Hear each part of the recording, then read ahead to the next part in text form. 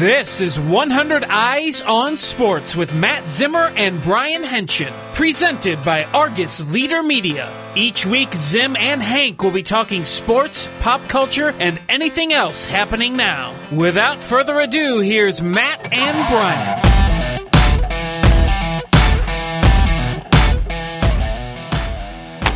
All right, welcome back to the podcast. The start of a new sports season. Brian Haenchen, Matt Zimmer. You know Matt best from his Drake GIFs during the USD game. Matt, how you doing? It's a 2-year tradition. It'll go to a third-year tradition, or I guess a third game when the Jacks play Drake in 2 weeks. But oh boy, yeah, Drake's going to have about had their fill of South Dakota by next week. But yeah. It feels good to have college football back. It sure does. It was a fun weekend. Wow. There were a lot of games Thursday night. Obviously, I was in Brookings for the Jacks game, but then Saturday, I was thinking about going to the Augie game, but I decided, hey, it's on TV. I can just sit at home and watch 20 games at once and follow on Twitter and my computer and everything. So I did that and greatly enjoyed it, and then even watched a couple of games Sunday night too. So one weekend in, I am certainly not getting sick of football yet. Well, let's start with your beat. We'll start with the Jackrabbits. They beat the living tar out of Duquesne. Yeah, I think I predicted 44-13, I think, on my live chat, and it was 51-13. So one more touchdown. They had one more touchdown than I gave them credit for, but it went about how I'd expect. I didn't think their offense even played that well, scoring 50 points and having 600 yards, just in that Taryn missed a ton of throws. Jake Winicke's really good, so sometimes you can get away with that. Duquesne's defense didn't seem very like they put up much of a fight because the Jacks just had a lot of big plays. The positive you take out of it if you're the SDSU is certainly their defense. Going into the game, Duquesne's like, hey, they've got a running back that was the freshman of the year in the nation, who they're talking up as potentially an NFL guy, although to be honest, I wasn't that impressed with him in person. Their quarterback's an FBS transfer from Boise State. I think they got a couple offensive linemen. One, I think, is an All-American. So there was a thought that with the Jacks defense being a big question mark, front seven being largely new, maybe they would give up 30 points. How would the game go? Would it be a shootout? It was not at all. It was 34-0 halfway into the second quarter, and they got a touchdown before half, and they got a touchdown in garbage time. But I thought SDSU's defense, for a first game, I'm not declaring them, the 2000 Baltimore Ravens or anything, but they looked really good, and I think that's the biggest positive you take from that. With these type of games, you don't really learn a lot about a team necessarily, but you can learn negatives, and the other thing that comes into that is injuries, and the Jacks didn't exactly come out of that unscathed. They lose. Goddard was banged up, and then you have a right tackle, Tyler Weir, who suffered a leg injury. Yep. And before the game, Spencer Hildahl was supposed to be a starter at defensive tackle. He didn't even dress, so his status is uncertain going forward. I would think Dallas will probably be good. He played a lot. They just didn't really use him. Mm-hmm. And he didn't, there were rumors going around during the week that something had happened. One of the coaches texted me actually during my live chat to say, no, he's fine, he's playing. But he didn't say he's not hurt. He just said he's playing. Yeah. So I had a pretty good hunch that he wasn't 100%. But he didn't look like he was noticeably limping or anything. He made one really nice catch on underthrown ball that he came back to get. They'll probably need him a little more this week, so I would assume that they're going to try and push him a little more. They had 9 days, or they will have had 9 days to get ready for the game, for him to get rested up. So I'd expect him to be good to go. Tyler Weir's obviously the biggest question mark. That was the one position group where they couldn't afford an injury because Matt Clark's already out for the first 6 games with a suspension. They've got 2 or 3 true freshmen dressing on the 2 deep. So if Tyler Weir can't go, and I haven't talked to John since Thursday, but it sounded like there was a good chance that maybe he won't, then Evan Greenway would be my guess, would step in as he'd probably play guard, and they'd move Wes Gannant back from right guard to right tackle. That would be my guess from what I've gathered. And Evan Greenway had a great camp. He was a guy they were really excited about. I think he can probably play as well as a starter as Tyler Weir did. But again, you're just down one more guy. Yeah. When Tyler Weir stepped in, it was like, okay, he'll probably do fine, but with Matt Clark suspended, that's one less guy. Well, now Tyler Weir goes down, and it's like, okay, Evan Greenway will probably do fine, but that's one less guy. Yeah. And if they get in a situation where you've got 2 or 3 freshmen playing on the offensive line all of a sudden, that makes you nervous with those skill players.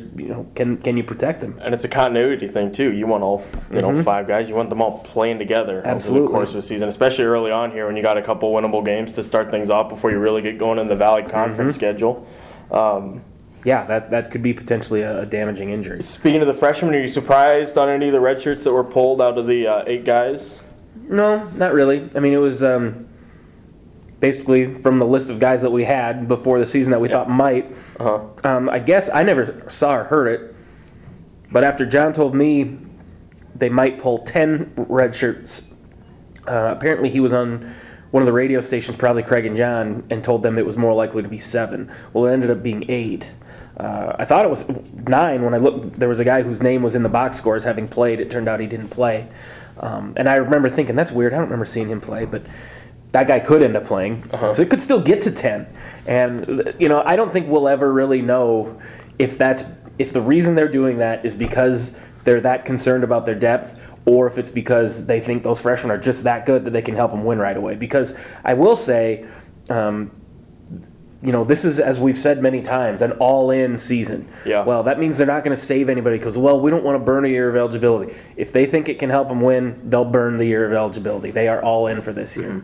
What do you think of Dalton Douglas coming in there in the second half? Obviously, it's garbage time. But I think he did a nice job, and more important, even if he hadn't done a nice job, it was just really good for him to do something more than just turn around and hand off for the last 5 minutes of the game trying to run out the clock. They got him in early enough that he was able to run the offense, call some plays. I don't know if he was audibling or anything like that, but just, get into the flow of the offense and commanding the huddle and, making decisions on third down and being a quarterback. Again, rather than, I can speak from experience, there's a big difference between coming in at quarterback with a big lead and being told to hand off 15 times in a row and actually being allowed to run the offense and try to direct a drive. So I think that was really valuable for him.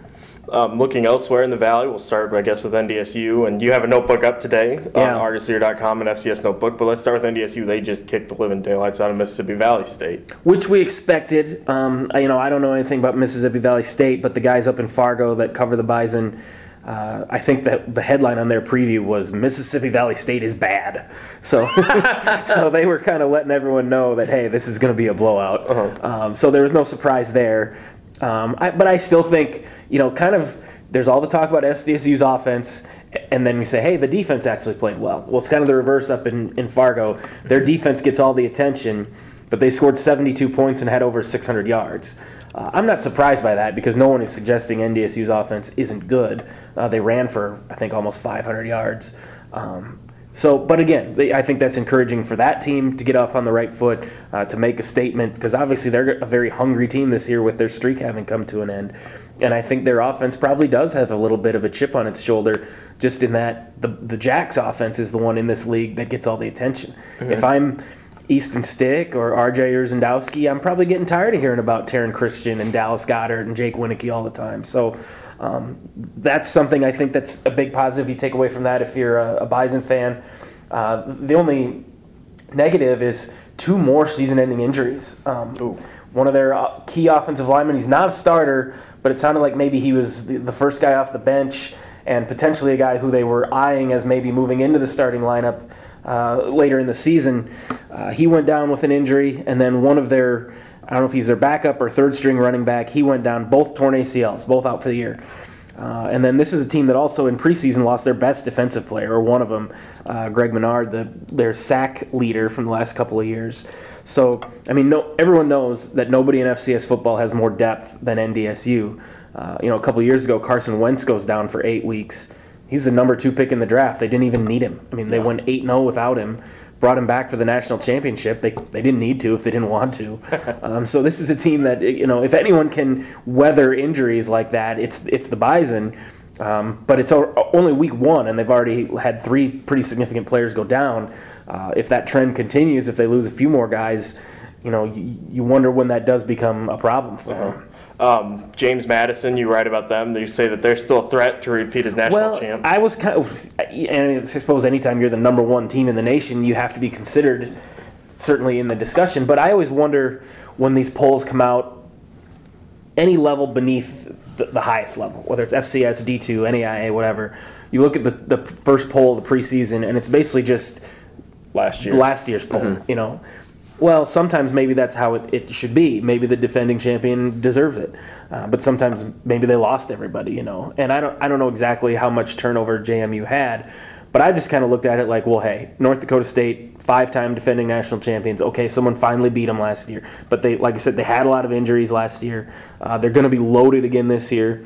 SDSU was a team that beat NDSU, beat Youngstown State, who almost won the national championship. So I kind of looked at it and said, with the Valley being as good as it is, and with NDSU and SDSU, what I know about them, I'd put them ahead of James Madison if it were me. Mm-hmm. Well, maybe I was wrong. Not to take anything away from NDSU or SDSU, James Madison came out and pounded an FBS team. I mean, they didn't just win; they killed them. Yeah. Now North Dakota State has done that several times too. So I'm not saying necessarily that now I'm convinced James Madison is the best team, but certainly I think they validated their spot atop the poll. Yeah. When you're the defending national champ and you open at a legit FBS school and don't just win, but win comfortably, that's a big deal. Was East Carolina FCS recently? I don't know how long they've been FBS. They've been FBS. Isn't that the team that Skip Holtz used to coach? Oh, yeah. Yeah. I think it was a few years ago they were pretty good, I think. A bowl team. I don't know what their record was last year. They might have been 3-9 for all I know, but still, like I said, any win over an FBS team is usually pretty impressive. Going back to the Valley real quick, Missouri State looked really good defensively against Mizzou. I think they gave up damn near 1,000 yards in the opener. But they scored like 40 points against Missouri, right? Well, Mizzou's defense is. Well, still, that was one of the between that and the St. John's game where they almost got 100 on Saturday. What was it, 98? 98-0. Yeah.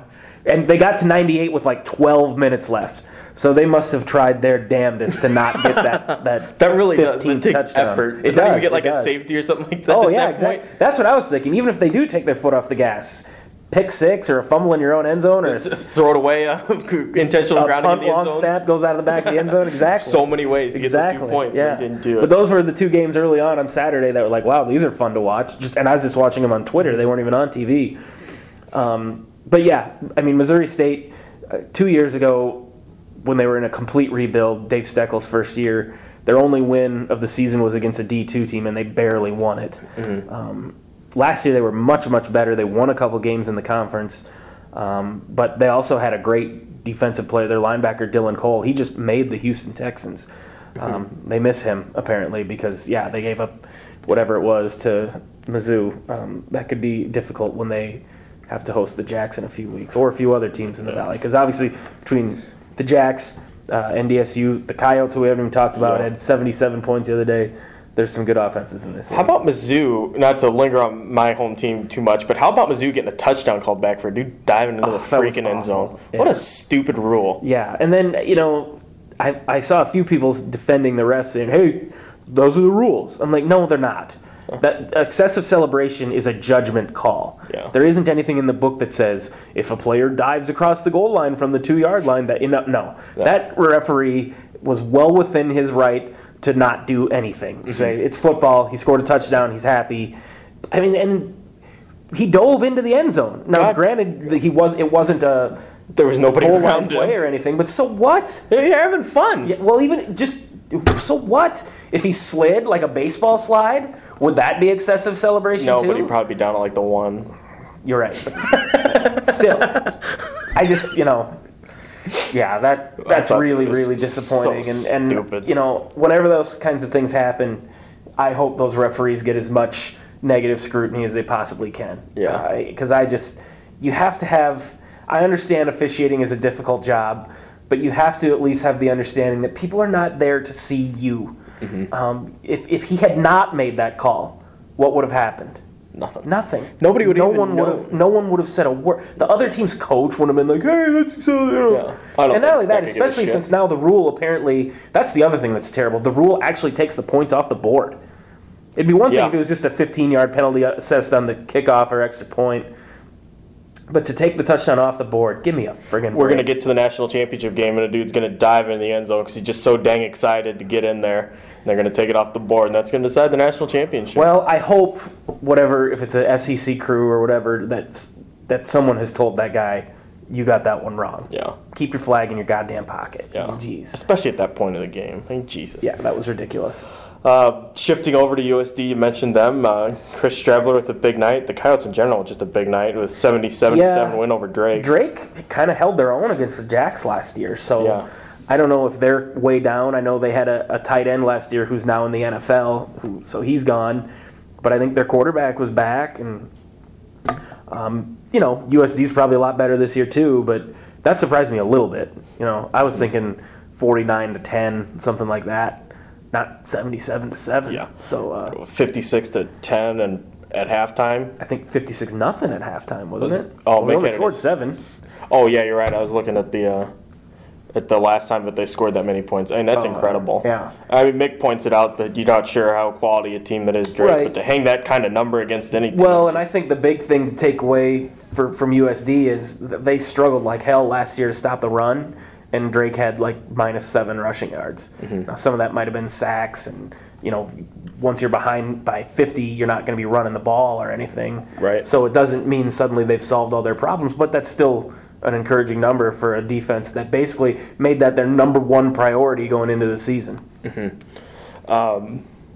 Who do the Coyotes have next? I'm trying to pull it up. Bowling Green, right? Oh, yeah, that's right. Their FBS game in Bowling Green. I think that's their next one. Yeah, so that'll be an interesting one to see how the Coyotes fare. Have they won? They've won an FBS game, right? Yep, they beat Minnesota their first year. Okay. First or second year. They weren't even fully through the transition, and they beat Tim Brewster's Gophers. But yeah, I mean, Bowling Green, I think, played Michigan State this week and maybe lost like 35-7 or something. Nick put it. They were looking ahead. They were looking ahead to the Coyotes. Yeah, that's a good one. But I suppose that's a winnable game. I mean, I wouldn't say that they're the favorites, but geez, if they beat the Minnesota Gophers a few years ago, who granted were not very good, they can beat it. Bowling Green's in the MAC, right? Mm-hmm. Yeah. I think that's a winnable game. Yeah, and you got Chris Streveler firing all cylinders. The defense looked good. It'll be interesting. It's sort of a litmus test for them. Yep, absolutely. How do you look at the road game for the Jacks in Montana? Tough to say. I haven't yet delved into scouting out Montana State a lot. I was listening to their coach's press conference this morning. They're coming off, they played Washington State, who's a ranked FBS team, and they kind of held their own. They got beat 31-0. They never really did anything on offense, but their defense kind of kept them in it until late. Washington State kind of finally pulled away. Listening to their coach's comments, he just kind of said they're just better than us. They're bigger than we are, they're faster than we are, and we couldn't recreate the kinds of things that they can do in practice, so when we got into the game, we were a little bit overmatched. Well, that could be the case against South Dakota State too, because as we know, the Jacks have a lot of high-end talent, particularly on the offensive side of the ball. And he seems to get that. I mean, he was effusive in his praise of the Jacks. And, I mean, everybody is. It was like, but you can kind of tell the difference between when a guy's just sort of paying lip service and saying the platitudes to, yeah, they're great, or when a guy is genuinely impressed. Mm-hmm. And you can tell this guy, and I believe Jeff Choate used to coach, might have been Washington State, or he was an assistant at the FBS level. And he was like, hey, these three guys they got on offense are super good.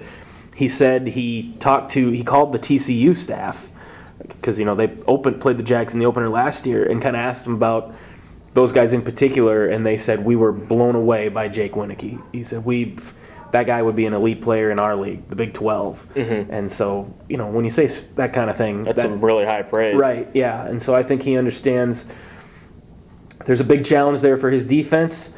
Montana State, in somewhat recent past, was an FCS power, and now over the last half dozen years or so, they've kind of fallen on hard times. Jeff Choate is just in his second year there, trying to get things turned around. They were 4-7 last year. They got picked in the middle of the pack in the Big Sky this year. It's going to be a great environment. It's one of the best stadiums and cities in FCS football. I'm really looking forward just to making the trip. Jacks went out there for a playoff game That was Montana. Montana State, they played in the playoffs like 7-8 years ago and blew like a 35-point lead. It was one of the most infamous games in SDSU history. It was a back and forth, crazy game. I think the final was like 47-44. I remember listening to it on the radio while I was covering a Augie basketball game. And I don't know if they've played each other since then in regular season action, but this is kind of, again, Montana State coming off a 4-7 season, but the Jacks don't have an FBS game this year. Last week was a tune-up. Next week, Drake. Clearly, that's a tune-up. Yeah. So this is their one non-conference game that they can kind of circle and say, this is our fun trip or our chance to play someone outside of our league that's a challenge. I would expect the Jacks to win the game.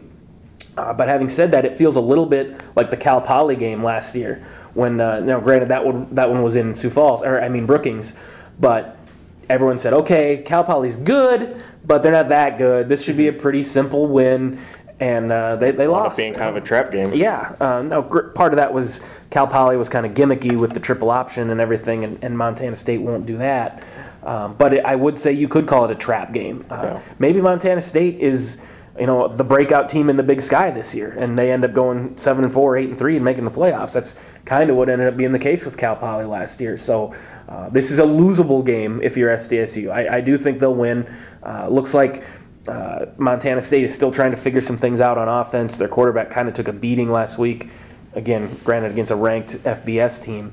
But it'll be interesting to see how the Jacks respond on that first road trip of the year. Shifting down to the NSIC, really rough day at the office for Augustana. I watched the whole game. I was going to go, like I said, and I just decided to watch it on TV. I'm glad I didn't go because it was just not a fun football game to watch. They just couldn't move the ball at all. Their first drive, they got, I think, 1 or 2 first downs and then punted. Then they get the ball back, second drive, go down the field and score. So at that point, you're like, okay, this looks pretty good. Their defense is going to be solid. Offense had 2 semi-decent drives, get a touchdown on one. First touchdown pass for the new quarterback. Here we go. I think they maybe had 2 first downs the rest of the game. It was just 3 and out. There was a huge turnover early in the game. Rubley got sacked. Looked like maybe the arm was coming forward, but they ruled it a fumble. Moorhead took it in for a touchdown. That was a huge, huge play as far as momentum swing. Augie had still kind of been in the game until that happened. And then Moorhead scores 38 points, is almost 500 yards. So you go, oh, Augie's defense must have played crappy too. Well, they were on the field the entire game, and it was a hot day out. It was a 1 o'clock start, 80 degrees that day. I have a hard time giving too much grief to the defense when your offense literally is going 3 and out every single time they got the ball. So really deflating day for them. I got a sense from Jerry Olszewski that he was pretty confident going into that game. I listened to their post-game press conference or post-game radio show where they have both coordinators and OJ come on and talk. And OJ was surprisingly upbeat, and maybe it could just be because that's what he thinks is the best way to go forward, try to focus on the positives or whatever. But their offensive coordinator, James Schrank, was clearly in a defeated mood, and he was apologetic. He was like, hey, this was terrible. I feel bad. We're going to get this fixed. They play Minot State this week on the road. Minot has been a doormat for the last few years. They got shut out in their opener. I would think that's a game Augie can go on the road and win, but Mike Aldrich is the coach up there, and there's nothing in the world he would love more than to beat Augie in the second game of his coaching career at Minot State. So that'll be an interesting one too. Yeah, Kirby Horace set a single-game record for Augie with 21 tackles there against Moorhead. That's not a good thing. Yeah, not the best. It looks good on his resume or whatever. I was actually proud of their defensive coordinator, Jordan Malone, when he was on the post-game press conference. The radio guy always wants to focus on the positives. It's like, we lost 77-0, but our punter had a great day, right. That kind of thing. And so Jeff Billings said, Kirby Horace 21 tackles. And their defensive coordinator, he goes, anytime one guy on your defense has 21 tackles, that means your defense had a bad day. And I was like, thank you. Same thing, last year, Christian Rosenboom had a 20-tackle game for the Jacks. And a bunch of Jacks fans were like, that's awesome. I'm like, that's not awesome. That's never awesome. If your defense is really awesome, your best player will never have more than 7, 8, 9 tackles in a game. 20 tackles in a game, you had a bad day. Well, at least Kirby's a linebacker, not like a safety or whatever, so they weren't getting... Well, and it means he's a good player. It means he's the one making the stops when no one else can do it. USF, on the flip side, got what you thought was a surprising That one. was the big shock to me. And, some of the USF players gave me some grief on Twitter because I picked them to lose on the NSIC pick'em. That was their motivation. They had that pinned up in the locker. They said, F this guy. Right. Well, they have like 6 guys in the pick'em, and everybody picked Duluth. And it was you that motivated the Cougars. I hope so, yeah. But I did not get into a back and forth with any of them because I saw John Anderson and Nick Benedetto, the Cougars head coach and D coordinator. They were at the Washington game I was covering the next night, and they saw me, and I went right up to them and, hey, congrats on the win, and they kind of needled me a little bit about it, but I was like, hey, I'll just look you right in the eye and say I did not think you were going to win that game. No way. I was surprised. And they ended a 22-game win streak. That's just it. I mean, Duluth is really good, or at least they have been, and no one has beat them at home in 5 years or whatever it is. And the Cougars' defense I knew was pretty good. Their offense, I'm not going to lie, it did not look good anytime I went out to watch them practice. Their spring game was 3-3. Yeah. It was just... So I'm like, how are they going to score points? And to be fair, their offense didn't really do anything. But they got a pick 6 early. They got a punt return for a touchdown. They got a big early lead, and they just said, all right, we're going to sit on this, be conservative on offense so we don't give up any big plays, any catastrophic turnovers. And then their defense just beat the crap out of them. They had 8 sacks. One guy had 5 sacks. That's a really good sign if you're USF because John Anderson, the new head coach, he's a defense guy. He was their defensive coordinator, and that tells you that he has not forgotten how to coach defense because they came out and just punched those guys in the face, to use the cliche, and totally dominated them. Offense is still a question mark, but again, they were very conservative because of the way the game was going. They got Northern State this week at home for their home opener. I would have said 2 weeks ago, hey, that's going to be a tough game. That could and still might be, but I'm definitely picking USF this week based on what they did against Duluth. Big thing with USF's offense probably is to find some help from Max Mickey because if teams are just going to key in on stopping the run. Yep, and that was another reason. Like I was expecting him to finish with like 20 carries for 40 yards, and he had 37 carries for 115. That's still not a very good average. It's only about 3 yards a pop, but it shows that they were able to. I mean, everyone knew, especially when you have a lead. Guess what they're going to do? Give it to Max Mickey on every play. And their defense is totally sold out on trying to stop him. And they've got a new quarterback who hasn't played much. And they said, hell with it, we're going to keep going to Max. And they were able to find at least some space to eat some clock, get some first downs. If they can get that passing game going, which I'm assuming they will as the season goes on, and not every team probably is going to be as good defensively as Duluth is. So, I mean... As I put it in my story today, that could not have been a better result for USF because it's the hardest game on their schedule. Going on the road to Duluth, that was the one game you looked at the schedule and said, well, they're going to lose that one. What other games, they got that one. So I'm not saying they're going to run the table by any means. They're not going to. But they just won the most difficult game on their schedule in the first game of their new coach's tenure. I mean, that's a big, big deal. Absolutely. Before we get out of here, we'll talk a little bit more about this game tomorrow on the high school show. But Washington Roosevelt, you were at that game. Warriors, I think you came away with the same takeaway that I did. I mean, they're every bit as good as advertised. Yeah, and I mean, we all knew that going into it, but Jesus, they passed the eyeball test too. I mean, Zach Hines, I said on Twitter, I was like, he looks like he could play in the Valley right now. I was not exaggerating. I mean, he's a giant. And Seth Benson was all over the field, and geez, their backup, or not, I shouldn't say backup wide receiver, their number 2 receiver, Shiloh Flanagan, he's a college player. Tupac Kapaya ran for 200 yards in 2.5 quarters. Their whole offensive line, their defense just suffocated Roosevelt's supposed to be the second best team in the state. That number 2 spot has become... By the end of the year, maybe they won't be. Yeah, I don't know. Yeah. But, I mean, that second spot is going to be a that's revolving like the door, sacrificial altar for teams playing Washington because it's O'Gorman this week. Yeah, and Kim Nelson after the game was kind of torn between saying, well, yeah, Washington is just that awesome. And, he said in his post-game quotes, they're on a different level than everyone else.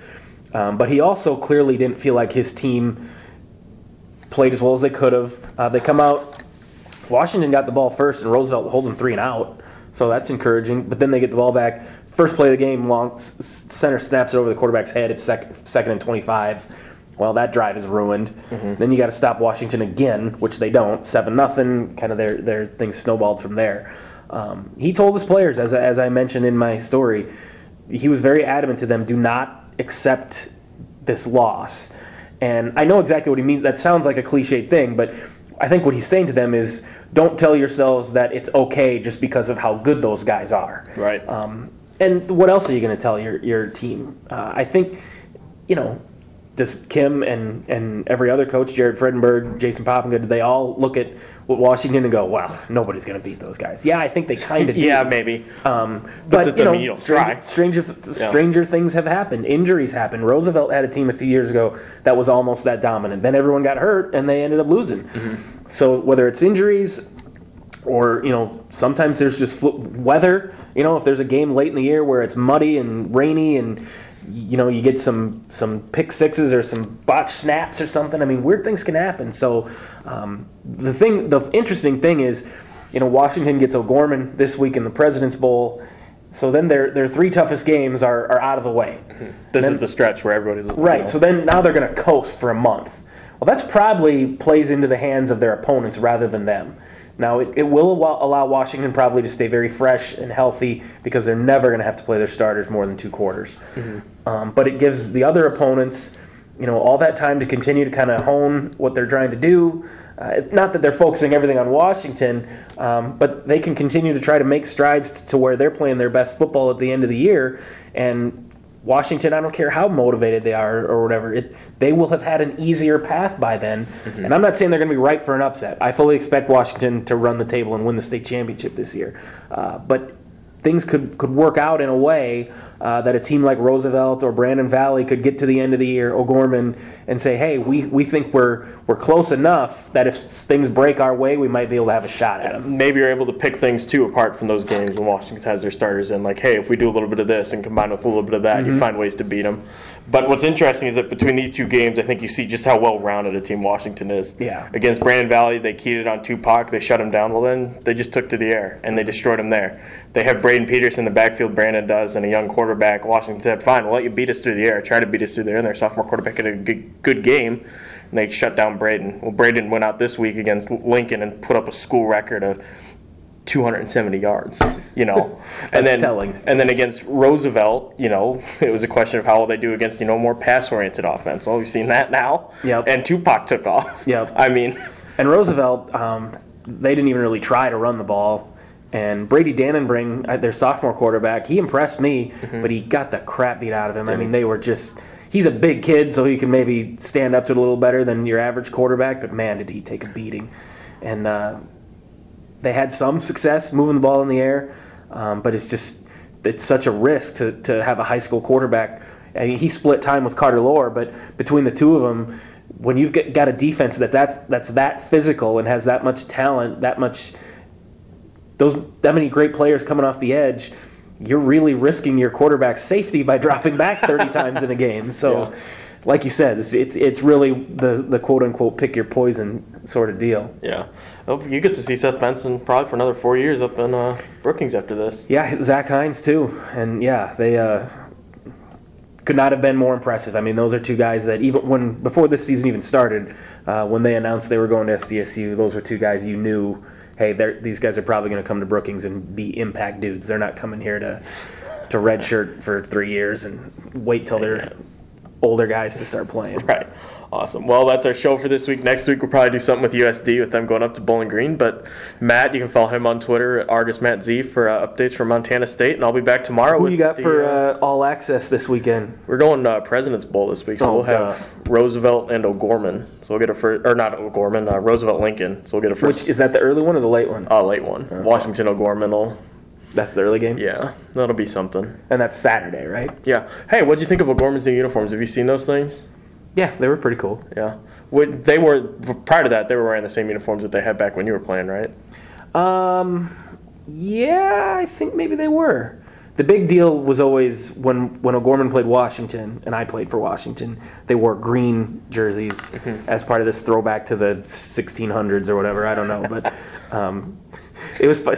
Steve Keeter and Stu Whitney always made this huge deal out of the green jerseys, and anyone who was not affiliated with O'Gorman would always be like, who cares? It's not that big a deal. Nobody cares what color jerseys they wear. We didn't. It's not like as Washington, we walked out onto the field and saw the green jerseys. Like, oh, saw the green we're jersey. intimidated now. We're green jerseys. I don't even know why we're going out there. Yeah, so that was always way overblown in my opinion. But I did like the new ones. They're pretty cool. They wanted to bring back the green Adidas jersey. Shannon Popping has said, but they didn't have enough money to do all the different combos they wanted to, so they settled with the gray. But good stuff. Appreciate the time. We appreciate you listening, and we'll be back and talk to you next week.